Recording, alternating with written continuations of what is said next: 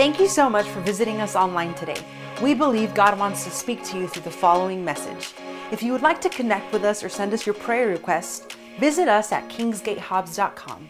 We're going to be starting off where we left off last time. Okay, so we were discussing in Galatians.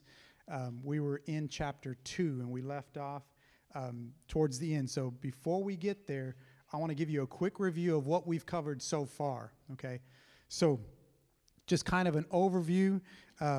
The book of Galatians, according to most scholars, was written to the southern Galatian churches, and that church was established around 48 AD. The book was actually written, most scholars believe, around 48 to 49 AD.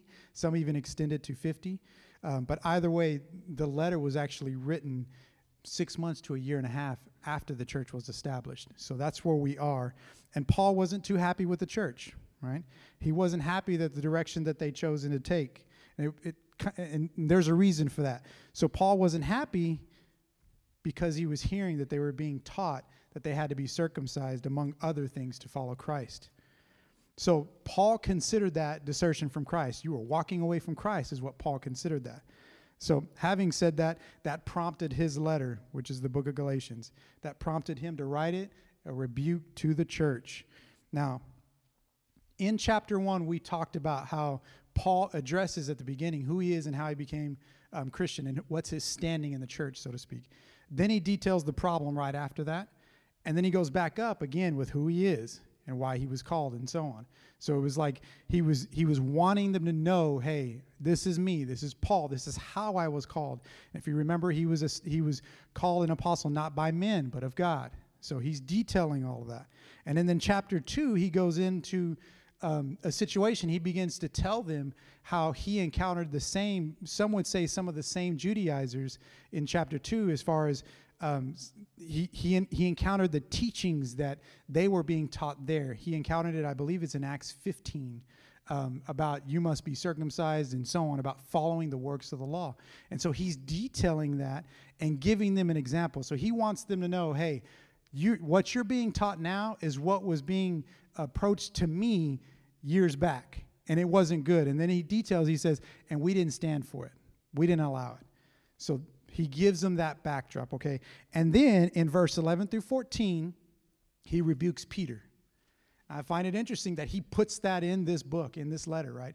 He wants them to know, hey, this situation happened. Barnabas was there, Titus was there, I was there, and Peter was there. And I rebuked Peter, right? So Peter was well known. The Bible in Galatians, he details it as they were called the pillars of the church. Peter, John, and James, right? So he's making it a point. I rebuked one of the pillars for doing this very thing, this teaching. So that's where we left off, okay? So they were being taught false teaching about circumcision and about other things, following the old law, works according to the law. Now we're going to start in verse, it stops in verse 14. Now I want to make this one caveat. So the rebuke, according to which scholar you read, some scholars believe that the rebuke ended in verse 14 of chapter 2. Other scholars believe the rebuke ended in verse 17, and others believe it ended in verse 21. So it just depends on who you read and what they believe where the rebuke ends, okay? Some have it differently than others. But nevertheless, for me, I think the rebuke goes a little bit further. I think it goes into verse 17. So either way, you will have your choice on where you think, but we're going to study that and we'll look at that. So let's turn to Galatians chapter 2, verse 17. That's where we will start. And we're going to take these verses slowly as always, okay? So, but if while seeking to be justified in Christ, we ourselves have also been found to be sinners, is Christ then one who encourages sin? Absolutely not. So keep in mind, right above this is where Paul is showing the rebuke of Peter, right? And he's talking about no one will be justified by the works of the law. Right above this scripture. So in verse 17, he leads with this. But if while seeking to be justified in Christ, we ourselves have also been found to be sinners, is Christ then one who encourages sin? And then an astounding, absolutely not. Now, he poses this question, and he poses it as an argument that a Judaizer would make. Okay, so he's not just saying that. He's not questioning himself and then writing about it or anything else. He's actually giving you an argument that a Judaizer would give. Well, in other words, if I follow Christ, then I'm walking away from the law. And if I'm walking away from the law, that's sin. Therefore, Christ is encouraging sin, so to speak. If I follow Christ in that way, I'm sinning. And that's what he's detailing in here. And he's saying, hey, that's not the way it is. And he says, absolutely not. You are not in sin for that. So if you find yourself a sinner from walking away from the law, then you yourselves, he's detailing, have made yourself a sinner. And he's going to go on and talk about that in the next verse, and we'll get to that. So why does he say that? Why is he first saying, absolutely not? That's not what makes you a sinner. He's saying that because what did the law do for us? The law exposed our sin, right? The law wasn't bad, but the law was like a mirror. It was like a holy mirror, right? Except what it showed us is that we couldn't meet that perfection. We couldn't meet that standard, right? So that's what it's showing us.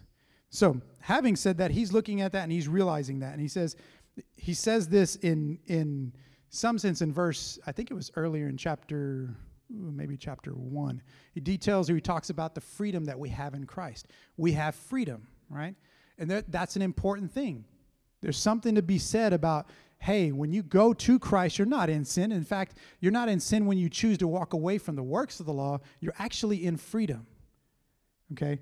That's important. Now, having said that, this type of sin and what he's talking about here, it doesn't mean that if we follow Christ that we can be perfect and we'll never make a mistake. That's not what that's talking about, okay? And we're gonna kind of talk about that a little bit because I don't want us to get confused. This chapter in this book is specifically talking about works of the law and how we can sin through that way, okay? So right now, he's talking about specifically works of the law. Now, having said that, remember that this chapter is not about, or it actually is. Here's the difference between the two. It's about striving to be justified versus having Christ justifying you. That's what it's detailing. So which one's right?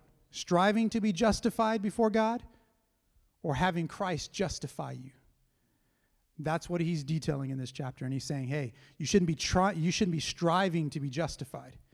You should be justified by Christ. That's how we're justified. Now, why is this important? Why is that important? Why is he detailing about this? Why is he making an argument here? Why is he doing those things? Why is he saying those things?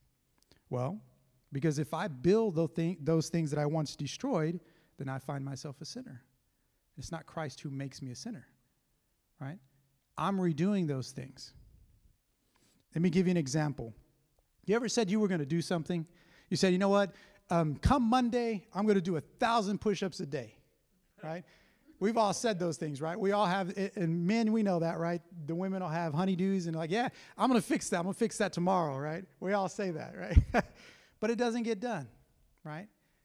And what do we feel when it doesn't get done? We feel kind of a letdown, right? If you start to think about it, you're like, yeah, I didn't accomplish it today, but maybe tomorrow. Or next week then. And before you know it, you're like, I don't even want to commit to that, man, you know? Well, that's because your expectations are let down, right? You set an expectation for yourself and you couldn't meet it. Imagine the law that demands perfection. If you sin once, in other words, if you break one of the laws, you're guilty of breaking them all. Imagine that standard. Now imagine how you would feel trying to follow that standard. This is what the Jews are doing, and this is why Paul is making it a point. You can't go that route. If you go that route, he details it, and he says that's desertion from Christ. You're walking away from Christ. So imagine this. This is more relatable to, I think, all of us. Have you ever, and I've said this last time, you ever missed a church day? I'm not talking about 6 months worth. I'm talking about a church day. Have you ever not, maybe you missed a prayer, right? You ever done any of those things? Those aren't bad in and of itself. If I just miss one, it's not a bad thing, right? I, in fact, haven't even sinned, right? Because it's just one of those, what if I had to work and I had to miss, you know? Now, I'm not giving an excuse to miss 6 months because I told you that's different. We'll detail some of that stuff. But nevertheless, if you ever view those things as though there's a consequence to your salvation, there's a problem, right? You shouldn't view it as, oh, man, I didn't go, man. I don't know if I'm saved. It shouldn't be that way. You shouldn't be questioning your salvation. I can't tell you how many Christians I see oftentimes question it. And I get told all the time, I get asked, hey, how do you know if you're saved? I'm like, wasn't I with you? Wasn't I in church when you got saved? Wasn't I? But people question it. They question it.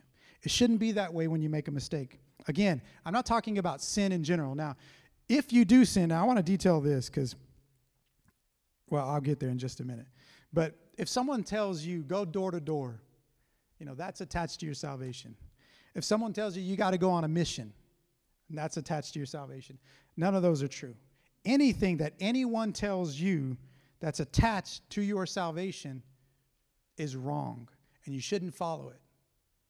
Anything, there's nothing should be attached to your salvation. Now, we say this because I know there's a lot of theologians out there that are saying, no, you got to repent, and you got to do this, and you got to do that. Yes, we understand that. But what I mean by that is what Paul is detailing here. And he details it in Romans 10. I believe that's what we read last week, or last time I spoke. That faith, the salvation part takes place in the heart first, right? Then all of those things begin to produce what? Repentance, your confession, all of those things. So it starts here first. So remember that. Anything that anyone would attach to your salvation, you shouldn't listen to. That's a deceptive teaching. The Bible doesn't say that. Salvation comes through faith alone in Christ. That's how it comes. Now, having said that, a work, we're talking about a work. If anything you feel is attached to it, it's a work-based mindset. A work can be anything that would take the place of Christ's justification for you. Anything that would take that place, that's a work. Now, sin, let's talk about sin real quick. Sin will always make you feel bad, right? Or at least it should. It should make you feel bad, but it shouldn't make you feel less saved, right? It shouldn't make you feel less saved. Now, that's not repetitive. That's not practicing and so on. If you practice, then I think you need to question it. I think you need to question some justification there, right, if you're practicing it. But actual just making a mistake and sinning, you should not be questioning your salvation. You should be confident in who you are and who you are in Christ and what he's done for you.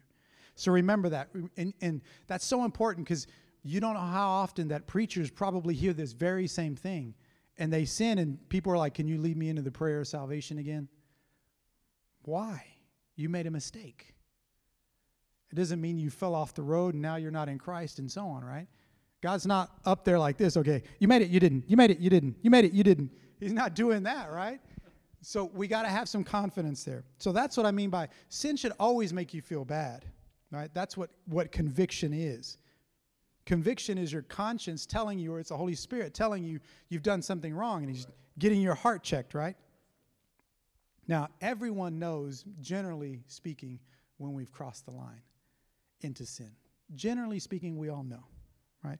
There are some sins of omission, but in general, we know when we've crossed the line. Now, you have to ask yourself, though, have I crossed the line of sin, or am I trying to get approval from someone other than God? Because there's a fine line there. Sometimes we feel as though we've sinned when we haven't, right? I'll give you an example. Most of you see me back there, I'm running sound.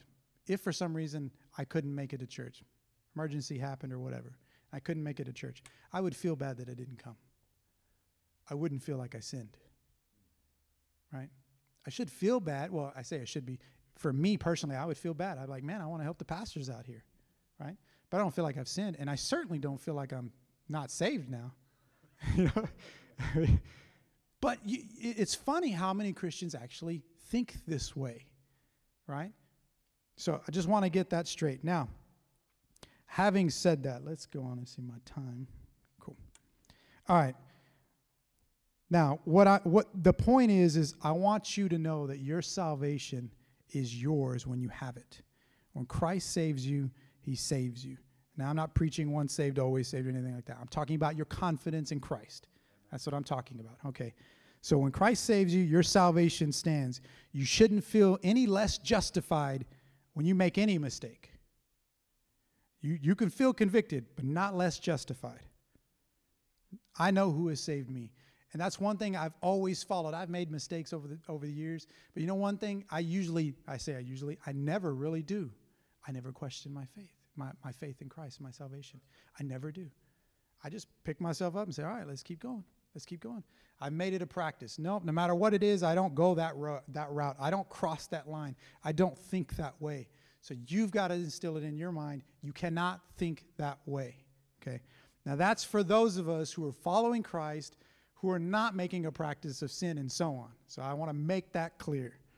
Okay? So my question to you is do you have confidence in Christ's salvation? In Christ's salvation for you? Do you have that confidence? Let's turn to Matthew 24:11-12, because this is important. This is the reason why I asked that question. The Bible says this, in the last times, and many false prophets will appear and deceive many. And because lawlessness will increase, so much of the love of many will grow cold. False prophets will deceive many. That means in the churches. They're going to come in and they're going to be deceiving people. And they're doing it to the Galatian church even now, even when the letter was written. They're doing it to them. So don't think, that was like a year after, like I said, almost a year after they were even established. So don't think, oh, that could never happen to me. Well, if your head's not in here, you can be deceived if you don't know what's here. So we have to examine the scriptures. You say, well, how do we know that? Let's examine the scriptures. Let's get in there and we'll know exactly what we need to know.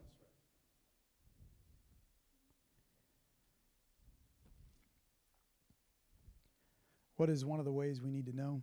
We examine this by testing the Spirit. Of course, that's what the scripture says, right? We test people. If you say something, I want to see it for myself. I say, okay, it's in there. It's in the Bible. Yep. That makes sense. Yep. That's how we examine it, right? There's no other way. Unless the Spirit just really gives us an unction, there's no other way. This is how we do it right here. So remember that. And that's why it's important to know how you're justified and stand unwavering in faith, because people can be receptive to deception. So let's read on to verse 18. Galatians chapter 2, verse 18. But if I build up again those things I once destroyed, I demonstrate that I am the one who breaks God's law. So remember, he makes the argument, well, what if I follow Christ and I walk away from the law? Is that sin? He says, no, if I build up again those things I once destroyed, I demonstrate that I'm the one that breaks God's law. So he's giving you an illustration. That's why you know it's connected when he says in verse 8, what he says in verse 17 is connected to this one, because he right after says, if I build up again.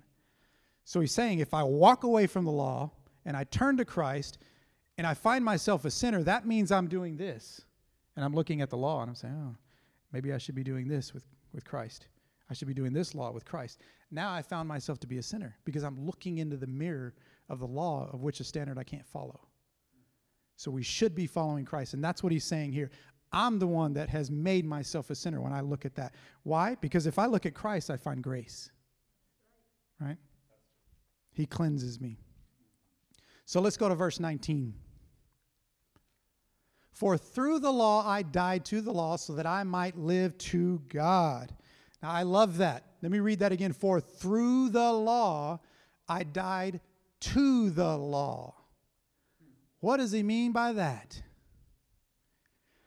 So I'm going to read you a couple of verses, all right, in Scripture. Y'all don't have to turn there. You can read it up on the screens. But we're going to put all this together to make sense of it, okay? So let's turn to Romans chapter 10, verse 4. For Christ is the end of the law, with the result that there is righteousness for everyone who believes. That word end, in the Greek word is telos. It's a root word for telo. And what that means is, it means a definite point or a goal, and a point or a limit or a purpose. That's what it means. So in this scripture, Paul is detailing the purpose of the law was to point to Christ. Let's read on. 2 Corinthians chapter 3, verse 6. Well, you know what? We'll turn there in just a minute. Let's see this. So I want to say this. The whole purpose of the law was to point to Christ. And Paul is saying that the law's purpose was to show how sinful he was, right? And how sinful we were, and to show us how righteous the law was, because the law is good. We don't ever want to say the law was bad. It was good. And it showed us the need for Christ. In a sense, now I'm going to make a statement here. In a sense, the law killed Paul by judgment, because he would never be right with God, as the law was temporary until Christ would come. He said, what? Did that guy just say the law killed Paul? Let me explain. Let's turn to 2 Corinthians chapter 3, verse 6. Oh, we'll go to verse 4 first. Now we have such confidence in God through Christ. Not that we are adequate in ourselves to consider anything as if it were coming from ourselves, but our adequacy is from God, who made us adequate to be servants of the new covenant, not based on the letter, but on the Spirit, for the letter kills, but the Spirit gives life. Now let's turn to one more scripture, Romans 6:23. For the payoff of sin is death, but the gift of God is eternal life in Christ Jesus our Lord. So we just read 3 scriptures, all of them detailing something, painting the very picture Paul is painting when he said, I died through the law, I died to the law. That's painting that picture. In other words, Paul found himself walking through the law, right? Trying to follow it, realizing he will never accomplish the goal of justification. He will never meet the standard. And because of that, he realizes that if he keeps on this path, that the law itself demands that I meet every requirement. And if I can't, the law demands death, because the wages of sin are death. So now I find myself being killed by the law, right? The law in and of itself is good, but it shows us how bad we are, right? So that's what he's detailing here. So he says, it's dead. Paul says this, I had to leave it. I had to leave the law. It's dead to him because he's now in Christ. It's like you putting away sin. You want no part of it, right? You're done with it. Yeah, I'm done with it. I'm not going to look at it anymore. I'm gone. He's doing the same thing to the law, to the works of the law. Okay. Now, let's read on to in 2 Galatians verse 20.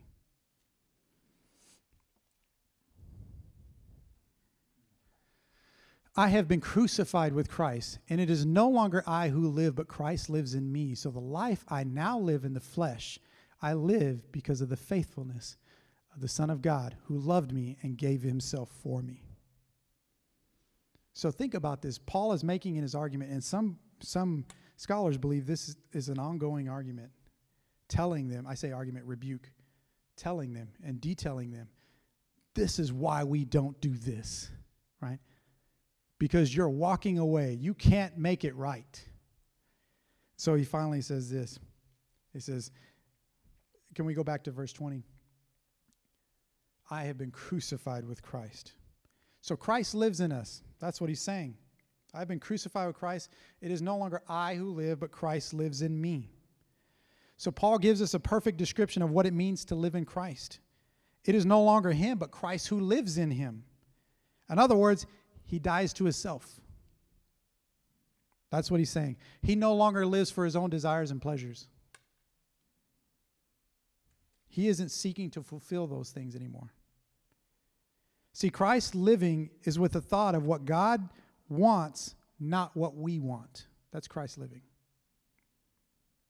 Now, we all have natural desires and passions. I'm not saying those are bad, and Paul isn't saying those either. But there's a big difference. You can have those desires, right? But they should all be governed by Christ in your life. You should have what Philippians 2:4-5 says. Let's turn there real quick. Each of you should be concerned not only about your own interests, but about the interests of others as well. You should have the same attitude toward one another that Christ did. Right? I like in King James Version, who though he existed in the form of God did not regard equality with God as something to be grasped. We'll stop there. I like in other versions it says you should have the mind of Christ. It says in that verse. In other words, your outlook on life and everything in it should be geared towards what Christ is leading and wanting you to do. Everything you do. You can have your house, you can have your car, you can have those things, but you should be checking with God first. Everything. Everything you do. So what does Christ want? We ask the obvious question. Well, then what does he want? It's all in here. I like what I like. The Pharisees asked Jesus, "What are the two greatest, or what is the greatest commandments?" Right? I like what we all know the answer to that, right? Jesus says, "Love the Lord your God with all your heart, with all your soul, with all your might," and then love your neighbor as yourself. And there's a guy named Vadi Bachman, an apologist, pastor, and teacher, and he says it like this because it's so true. He says, "What they didn't know is that this is what Jesus was really replying to him." He says, the first and greatest commandment is love the Lord your God with all your heart, with all your might, with all your soul, with all your mind, and with all your soul. And he says, that's detailed in the first 4 commandments. And he says, love your neighbor as yourself. And that's followed up with the next 6 commandments. Essentially, he was saying all 10 commandments is what he was saying. If you ever read the 10 commandments, what is it? Let me see if I can find that real fast. This is, you know what, I better not. I'll mess with this and mess it up. Yeah. The first 4 is all about loving God. That's all it is. You can go in there and read it yourself. The first 10 and the first 4 of the commandments. The next 6 is all about loving others. So he said the 2 greatest, the first 4, followed by the next 6. Wow. Like they didn't even catch that. Like crazy. I love that. So, what does Christ want? Christ wants us to love, to walk in love. And if we do that, we are fulfilling the 10 commandments. We are fulfilling the entire Scripture, right? Because the whole point of this was to point to Christ. That was the whole point. They asked one of the, I think it was Jesus that asked one of the, I don't know if it's a Pharisee or scribe. And he asked them, he posed the question, what did the Old Testament sum up to? You know what they said? Love the Lord your God and love your neighbor. They responded that way. So if the Old Testament summed up to that, we know the New Testament sums up to that. That's what we should be doing. Love God and love your neighbor. Simple as that. It's not a complicated formula. It's really easy. So, at the end of this verse, let's go to second Galatians chapter 2, verse 20. Go to verse 21, I'm sorry. He's going to end with this. He goes back to his argument, and he goes back to what he was telling them. He says, I do not set aside God's grace, because if righteousness could come through the law, then Christ died for nothing. Man, he's giving them a sermon. And y'all think this is bad? Like he's about to hit them up in chapter 3, chapter 4, chapter 5, and chapter 6.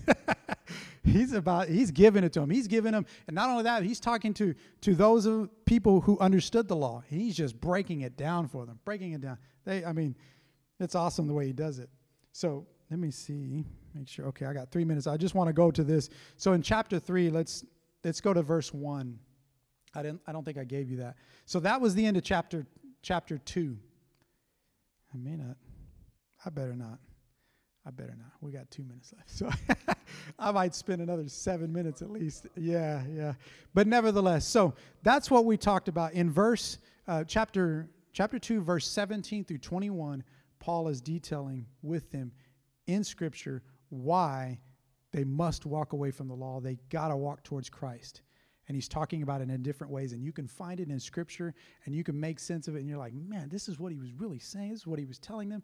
To a Jew, they understood that. They're looking at that like, man, because they understood the law better than anybody, right? So he's detailing all of that. And then he ends up with saying, I died. He says, through the law, I died to the law. And he ends with, I do not set aside God's grace. Because if righteousness could come through the law, then Christ died for nothing. Man, now if that's the end of the rebuke, which some scholars believe, man, he rebuked him. He rebuked him. I'm talking about Peter. He rebuked Peter because that's the end of that verse where some scholars believe that's where it went to. So he set him straight if that were the case. And if not, well, he set them all straight either way. So having said that, let's stand up and let's get into prayer.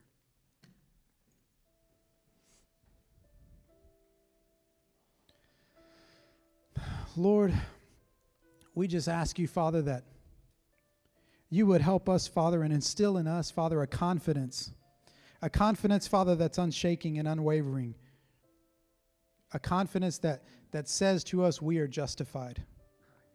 that we are saved. Lord, I pray, Father, that we could say the same thing as Paul would say, as he said numerous times throughout the New Testament. I have no confidence in the flesh. And we have confidence in God. And we have confidence in Christ. And he says this numerous times. And Lord, I pray, Father, that we would develop that type of confidence in our life. That we would understand, Father, that if we make a mistake, we know we're still justified. We can just come before you humbly, asking for forgiveness. Lord, I pray, Father, that we would develop that type of confidence. The confidence, Father, that will last. That in times of trials, in times of deceptive teachings, Father, that we would know no matter what, and we wouldn't waver from that. And we would know we were justified by Christ. Lord, I pray, Father, that we would understand what it means to live in Christ. What it means to have Christ live in us. It is no longer we who live, but Christ lives in us. I pray, Father, that we would understand that and get a grasp of that, Father, so that every waking decision we do or make, Father, that it's guided by your presence, that is guided by the Holy Spirit, that is guided by Christ and what Christ would want in our life. And I pray, Father, that the Holy Spirit would begin to check our hearts, Father, every time it's not from you. Lord, we need to hear more, Father, especially in these times, in every time really, but especially in these times. We need to hear you, Father. We need to hear your voice clearly, Father, and the way you speak to us, each individually. So I pray, Father, that you would help us to live as Paul lived, to live as Paul lived, to live as Peter lived, to live as James lived, and so on, Father, to live like Christ. Serving you, loving God, and loving our neighbor. And I pray, Father, that you would help us to do those two things. As your scripture says, and the scripture I love to quote, you give us the desire, the power to do what pleases you. And I pray, Father, you would do just that, to do what pleases you. We ask and we pray in Jesus' name. Amen. Amen. All right. Got to shift to your left.